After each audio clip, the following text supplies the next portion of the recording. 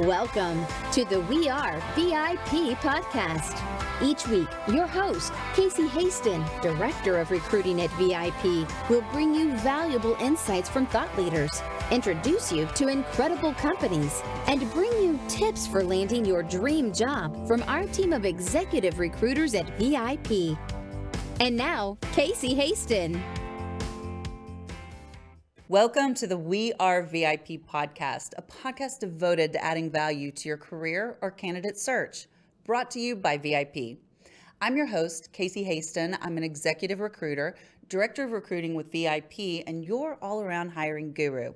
And you know, I really want to bring you topics and advice and information on topics that we all deal with, on issues that we all deal with. And I want to be completely transparent with you. The topic that we're going to be talking about today is one that I am personally going through right now. So with that being said, I'd like to invite Sharon Tasman, partner and founder of HTBIZ Law, to be on our show today. Sharon helps tech, life sciences, and professional service businesses with vendor and client contracts, research and clinical trials, and protecting and monetizing IP assets. She will be discussing how to handle being a caregiver while trying to maintain a career and how companies can support that. Thank you so much for joining us today, Sharon. Casey, thank you so much for having me. It's really a pleasure to be on your podcast, and I know that this is a heavier topic than you often talk about, but I think it's so important, and it affects, like you said, you're going through it now. I went through it for 10 years. It really affects having a career and a life at the same time. It takes effort. You know, it really does. And, you know, I loved our pre-interview conversation because, and oftentimes this is what happens, like you're like, okay, these are my speaking points. You know, I get a media package about you. But then when we talk, we're like, oh no, this is what we need to talk about. This is a bigger topic. But before we dive into that, tell us a little bit about you and what you do. So as you mentioned, I am the partner and founder of HTBIZ Law. I've actually had that law firm for 10 years.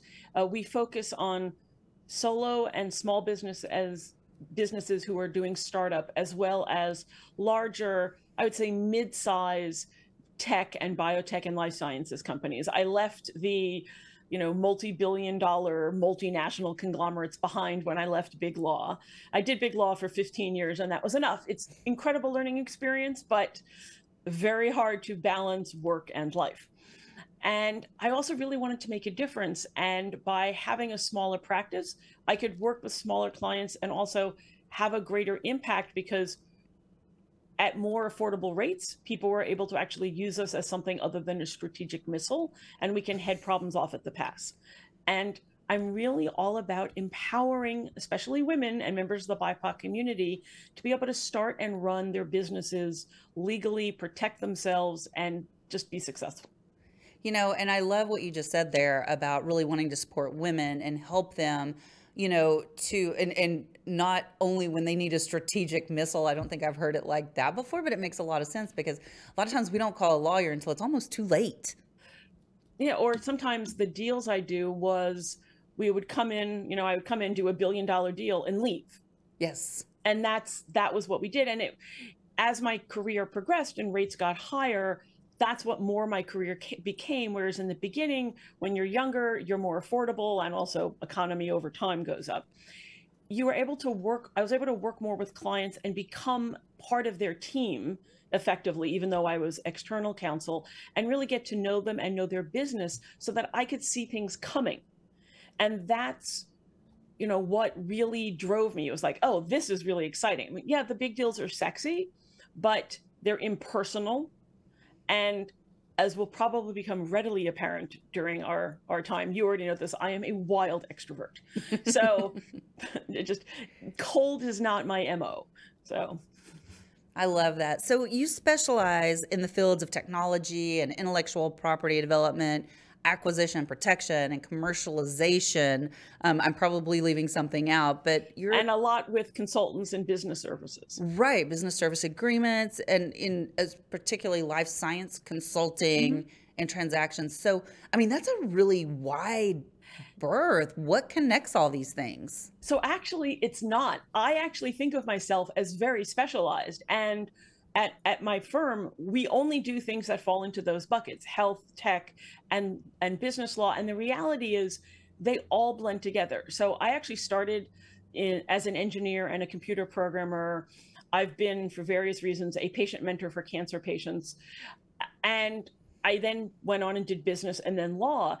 So I actually did all these things in different parts of my life, and they do really blend also from a work perspective as well, because anytime you're doing a transactional deal, it blends all of these things together. You cannot separate understanding the technology from understanding the business and obviously the legal implications, because if I'm helping two parties do a joint venture or do a collaboration, I have to know what their business goals are, what the scientific goals are, so that the contract reflects what they want to happen at the end of the day. And there almost isn't a company out there that doesn't have technology, whether it's software, hardware, IT. So even if you're not a technology company, technology certainly touches your business. And when you're dealing with consultants, they work across the same basic principles. It's just different fields. But because I've worked in all three of these fields, it enables me to see different angles at the same time, which I think makes me more effective than somebody who didn't do technology or didn't do medical research as a patient mentor for cancer patients. So it like fits it all together. It's fun. So I have a personal question, not a personal, Sure. but a personal business question. And you talk about these contracts, these business contracts and these, joint ventures. And, I'm one of those type of people where I'm just like, handshake. Oh, no. I just saw your heart melt. Oh, Casey, no. So, and here's why. If you create reports, drawings, video, artwork, graphics, web design, computer software, the videos that you're creating, every single thing I've just listed is covered by copyright law. Mm-hmm. In the United States, the owner of the copyright is the person who created the work, unless they affirmatively and expressly give some of those rights away. It cannot happen on a handshake. So you, Casey, could pay someone $1 million to design your website, to design your logo, to create videos for you, to edit videos for you, to write text for you. You've paid them $1 million on a handshake. They own everything and you own nothing. So I know, I just saw you sit up straight for a second. That was my heart melting. That was your heart melting. There you go. So that's one of the things I'm trying to do is, if you look on my social media, and my problem is I really want to help. Like, I truly want to help. And, people say in business, you should teach the what and the why, but not the how, because if you teach the how, then no one hires you. My problem is I want to teach the how. I want people to understand these things. So on all my social media, it's all about the how pretty much. But people don't realize this, and it catches even really big entities that should know better, and even have lawyers that should have told them better, by surprise all the time. Now, if somebody is an employee creating this in the scope of their employment, you're covered, because the owner is their employer. Right. But if you're working with an independent contractor, and when you say on a handshake, I'm assuming they're not an employee, they are a third party, you own nothing. They own everything. So when you're a consultant, or whether you're hiring somebody, you have to make sure that the contract, you have to have a contract, because if it's not in writing, it never happened. It doesn't matter if somebody says, of course you own it. Of course you can use it. Let me tell you, they wrote some code for you. You put it in an app. The app becomes successful. You go to sell the app. The venture capitalist who is buying the app does some research and discovers that you own nothing, and the person who you already paid is going to get an even bigger payout to actually sign an assignment document to you. And I know this because for 10 years, I was the person the venture capitalist sent in to dig. Oh. Yes. Ooh. And let me tell you, we look at it like a logic game. We know something's wrong. Yeah. And we will dig until we find it. I've actually had that happen in business before, a long time ago, but we had developed some software on a handshake. So you would think I would know better than by now. And we ended up losing in court because when we parted ways with the programmer, we didn't have anything in writing say we own that program that we paid for, and he walked away with everything. Yes. So I totally get that. So those are the things I'm trying to help people understand, that when you're, especially if you're a solo or a small business, you're not as risk tolerant as a big company. You can't afford to cough up $10,000, $50,000, $100,000, let alone the million, and then have nothing at the end of the day. So that's, one of the areas I do within the practice is to focus on small and solos who are starting up, to make sure they have the fundamentals in place, and to let them know that legal doesn't have to be scary, and it doesn't have to be crazy expensive. It's just so much better to do it at the beginning, because, and this is an expression we use in IP, there are some bells that are unringable. Once that bell is rung, once your confidential information is out there, once you've given away all of your rights or never gotten them in the first place, once you publicly disclosed something about a trade secret, it's done. It's gone. So a lot of what I do is as much education and training as it is drafting contracts for people. It's teaching them what they need to do. It gives me joy. I can tell that. I mean, I know in our first conversation, you were so very passionate about this. And one thing I want to point out is that, I mean, you're obviously very successful. You're very career driven. You know what it is that you want, where you want to go, what you want to share with the world. But sometimes, and this is kind of what I learned about you, your heart, your humanity, when we talked, sometimes life's not quite that fair to us. And we find ourselves having to, balance life and career with caring for, someone that needs extra care, at some point in their life. And I know you went through something like that. And if you wouldn't mind sharing a little bit about that and how you coped, and maybe help us give some strategies to those people and to the companies to help those people. Absolutely. So I'm an open book. People know this about me. I, for 10 years, dealt with first my father getting cancer and then passing, my mother not handling that well, and then my mother getting cancer 4 times. And even before that, my father had heart problems, which led him to 8 heart attacks, 12 stents, a quadruple bypass, an artificial aorta, just a little bit of heart problems, which is why I do cardio just about every day, because not me. So for 10 years, I dealt with the impact of, I didn't know when I'd get the phone call. So I'm the only local child. I have a brother, but he lives far away and was not capable of helping. I live 20 minutes away. I mean, one, as a woman, as the daughter, let's be realistic. As a woman, the burden often falls to us, yes, no matter what. Even if you have 4 siblings who live all over the country and no one's in the place where the parents are, the daughters usually are the ones who end up taking the lead. It's the way society has been set up or conditioned, or the fact that I think, honestly, we tend to be a little more empathetic. Now, I will say that I'm getting married next week, and my fiance is a very heart-centered person, which I absolutely adore. And he was there for his father and his mother. But it's rare that it's the man, it's usually the woman. Yes. And we already have enough difficulties at work comparatively. It is just, realistically, it is harder. We have to be better, stronger, faster to achieve the same level of success. We still don't have enough equity and equality in the higher levels of business, where it's 50-50. It's still 22%, at the law firm I was at, of all the partners, only like 20% were women, and the equity partners even less.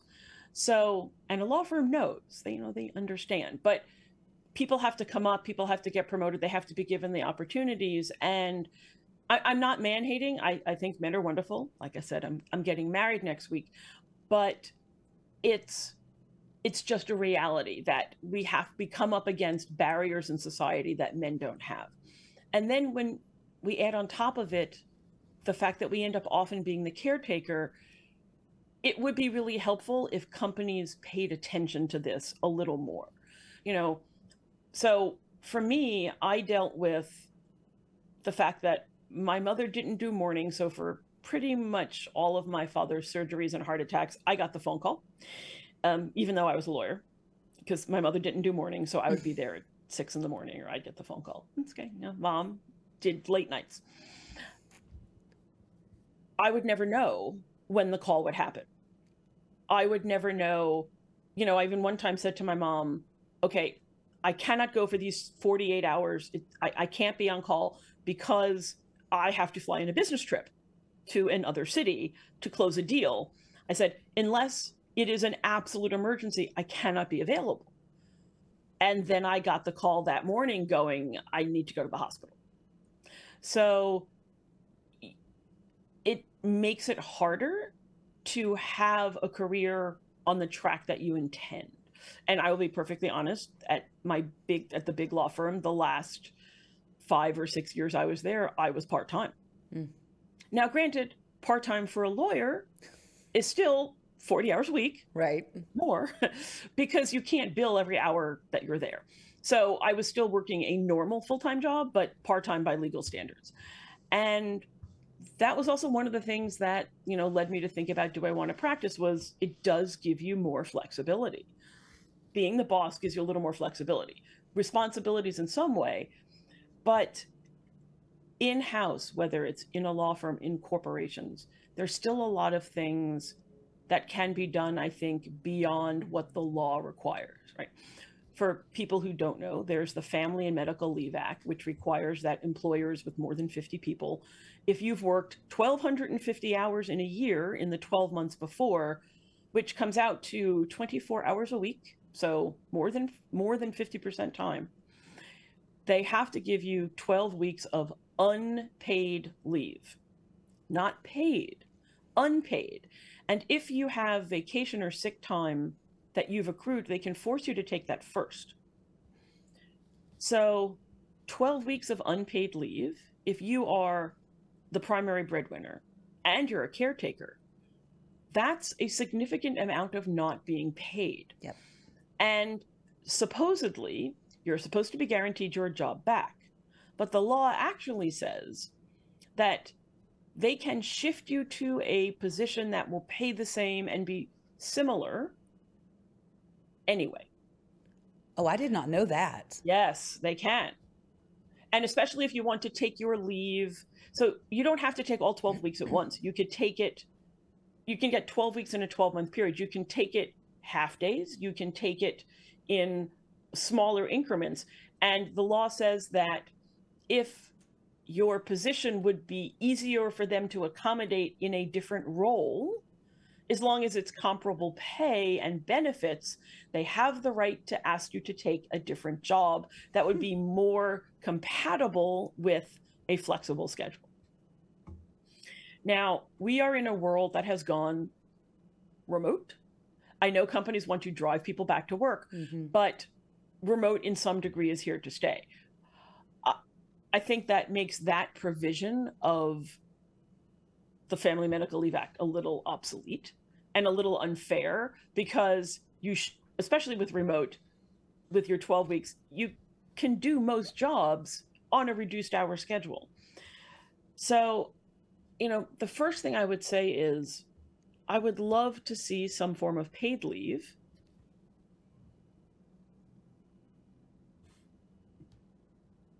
You'd love to see some kind of paid leave? You're fine. Yeah, okay. I would love to see that there was some kind of paid leave. Or what would be really good is if companies followed the spirit of the law, not just the law. I think you have a lot of in name only, where they do exactly what's required and nothing more. I think companies would get better feedback, better performance, better loyalty if they helped employees more than they do. And I think it can be done in a way that doesn't really impact the company's bottom line. You know, for example, I do think businesses, even if they can't do paid leave, should be more accommodating of people who want to take, you know, who need to take the leave, for example, in incremental steps, not all 12 weeks at once, but half time. Let let that be the norm, to have people be able to either take it as half-time or even without having to trigger the Family and Medical Leave Act. If somebody says, for the next 3 months, I'm happy to take a pay cut and work part-time, can I do that? Or is it okay if I still do the 40 hours I owe you, but I change around when I get the work done so that I can have from, noon to 4 every day to deal with the family matter that I need to take care of. I'll work 8 to noon, I'll work then 4 to 8. It's still going to be my same 40 hours. Can I time shift? And that's both something I think for the employers, but also I think for employees, that to be a caregiver and still have a career. It reminds me of Shonda Rhimes gave a speech to a college for graduation. And one of the things that she touched on was work-life balance. In this case, we're going to make the analogy of caretaking and work balance. It's still work-life balance, but now we're being a little more specific. She said that someone asked her once, how does she do it all? She said, how do you be a great mom, raise kids, be a wife, and produce all these incredible TV shows, Grey's Anatomy, Station 19, be this powerhouse? How do you do it all so well? And she says, the answer is, I don't. I can't do it all at the same time. When I'm being a great mom, I'm not as focused at work. When I'm being driven by work, I'm not as present as I want to be. And I think that is something that both the employees and the employers need to understand.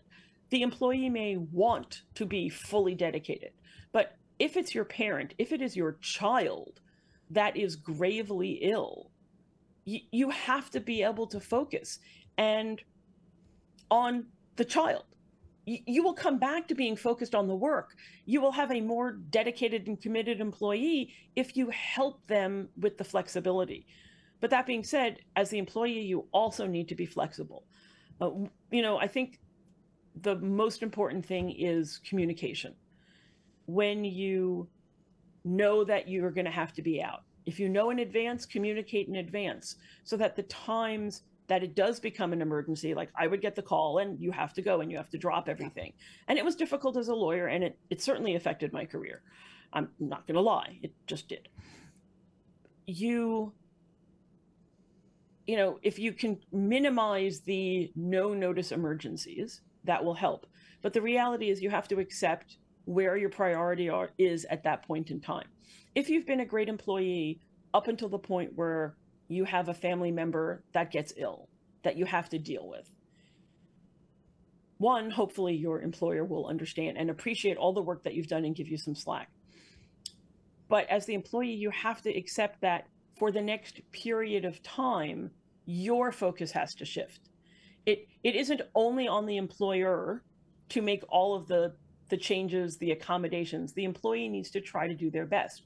How I did it was, I might work Saturday and Sunday to make up for the time, because it wasn't just a pure hours thing for me. I had clients that were counting on me to do something, to get something done.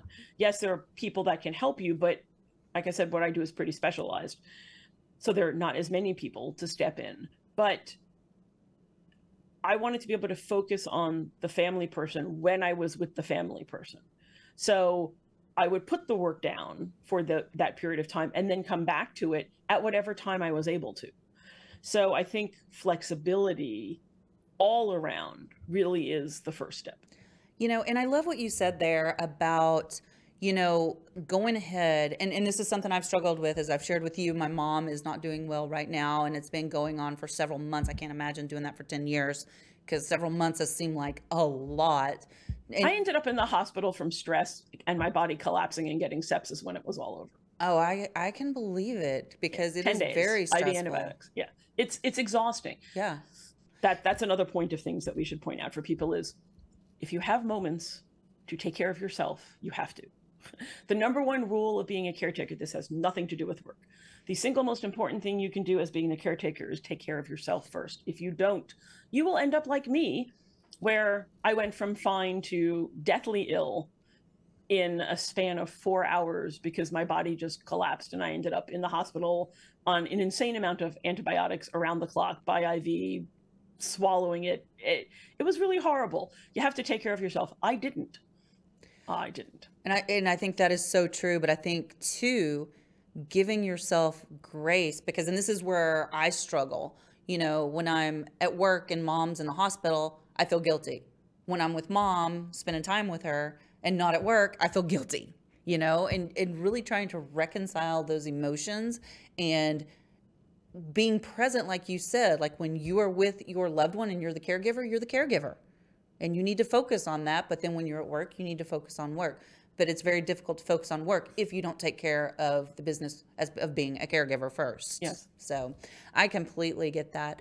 What would you say would be one way everybody that's listening today could help raise awareness about this situation? What's one thing we could do?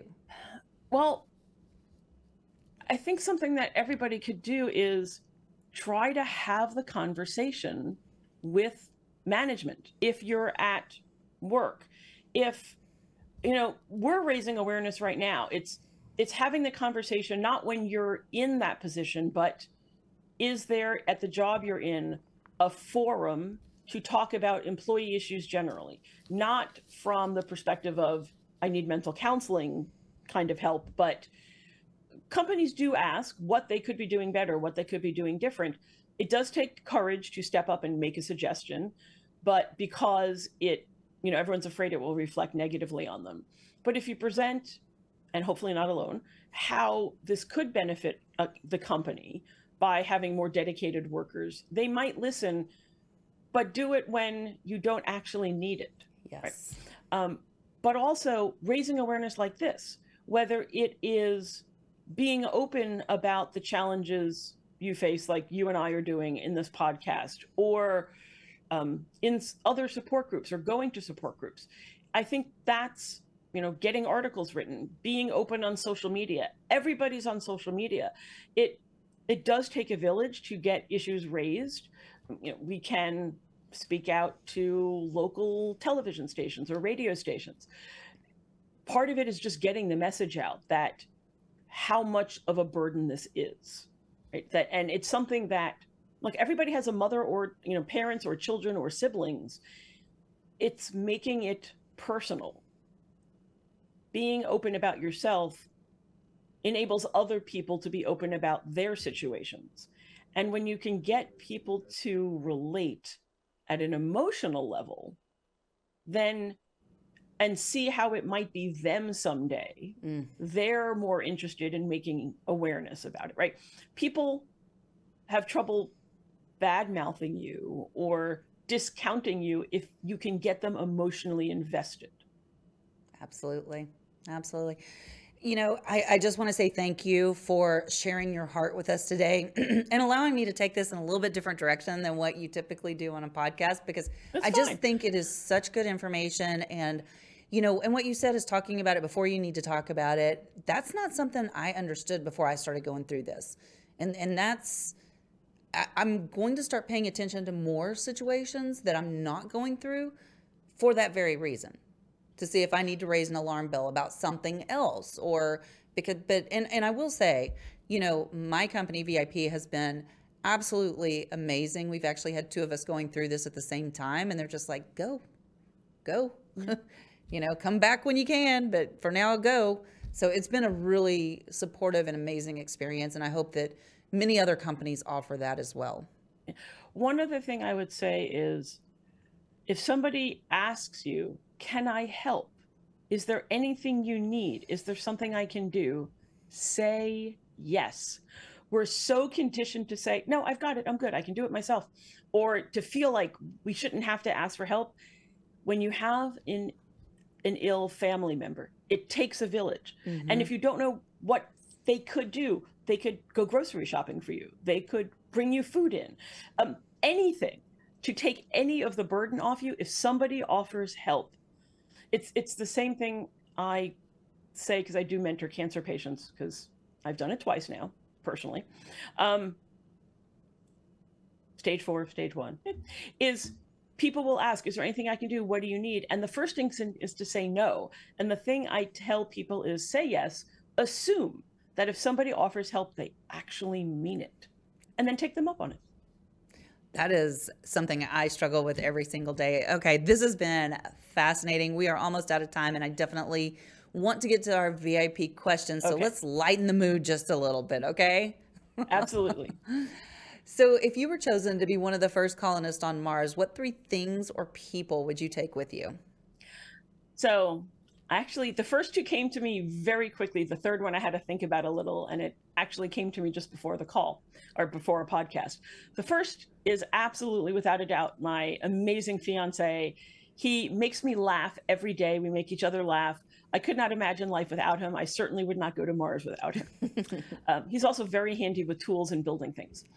The second thing I would bring is an iPad with, of course, the never-ending power source, because if we're going to Mars, we've got that, or they already have figured out the power. An iPad loaded with downloaded into it all the music that I can come up with, and a ton of books and like art applications, because I could not imagine life without music. Because if you have music, depending on the mood, there's just every type of music. There's music to lift you up, to calm you down, to dance romantically to with your significant other. And the third thing I would take is an ode to my father, who was in construction, and I used to be a Girl Scout. Be prepared. A multifunction tool, like Leatherman makes these. So it's got a screwdriver, pliers, a Phillips head, a flathead, a wrench. I mean, it's all in one, because you never know what's going to break. So to have the ability to fix things on the fly would certainly be key if you're colonizing another planet. Way to get a whole toolbox into one item. Exactly. You said 3 things, and That's it's right. a thing. It's a multifunction tool is a thing. Yes. I love it. So what's one thing you do each morning to set your day up for success? Exercise. I get up and I do my best to get on the treadmill first thing and not look at my phone until I do. Because if I look at my phone before I get on the treadmill, my whole day goes something sideways. I agree wholeheartedly with that. Okay, final question. If your life's work was being summarized in a news article, what would the headline be? Truth is stranger than fiction. Oh, okay. That sounds like a whole nother podcast right there. Well, you know, I've been an engineer, a programmer, a lawyer. I ran GE's computer training center at 21. I've been a lawyer. I've beaten cancer twice, including stage 4B. I don't feel my feet, yet I came in 4th in the United States National Dancing Championships in ballroom dancing. Chemo, don't feel my feet. Oh. Started my own company. It's kind of not real. I've been to 55 countries. Good thing it was all before the pandemic. And I'm, trying to build a business in the world that we're in. So I think truth is stranger than fiction, or ... stranger than fiction. I totally get that. How do people find you? So you can find me at www.htbizlaw.com. And that's also our handle on almost all social media. Just search at HTBIZlaw, and Instagram, TikTok, YouTube, Facebook, LinkedIn. I don't, what's now X. I don't Twitter anymore. No. Everywhere but there. Oh, that is wonderful. Okay, well, thank you so much for being here with us today, number one. And usually I just have one thing left to say at the end of the show, but I actually have 2 things left to say today. So number one, congratulations on getting married next week. I can just see your face shine whenever you mention it. And then the last thing I want to say to you is you are a VIP. Thank you. And thank you so much for having me. You're a terrific host. And that's a wrap for today. Join us next week here on the We Are VIP podcast. We'd love to know how we can help you be a VIP. To find out more, log on to wearevip.com.